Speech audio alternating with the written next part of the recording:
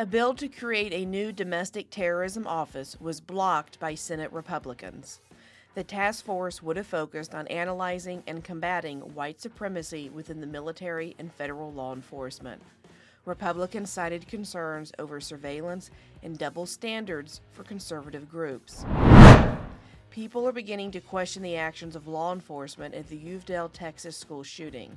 First, the gunman fired his weapon outside for more than 10 minutes before entering the school.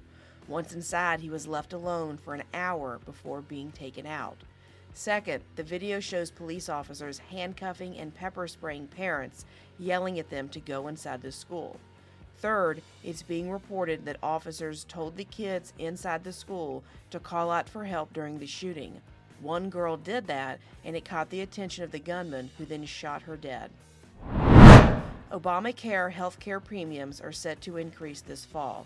A temporary pandemic relief program that subsidizes premiums will expire in November, increasing costs for nearly 13 million Americans.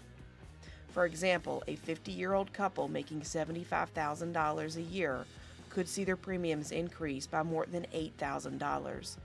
If the companies adjust for inflation, it could increase by another 10%.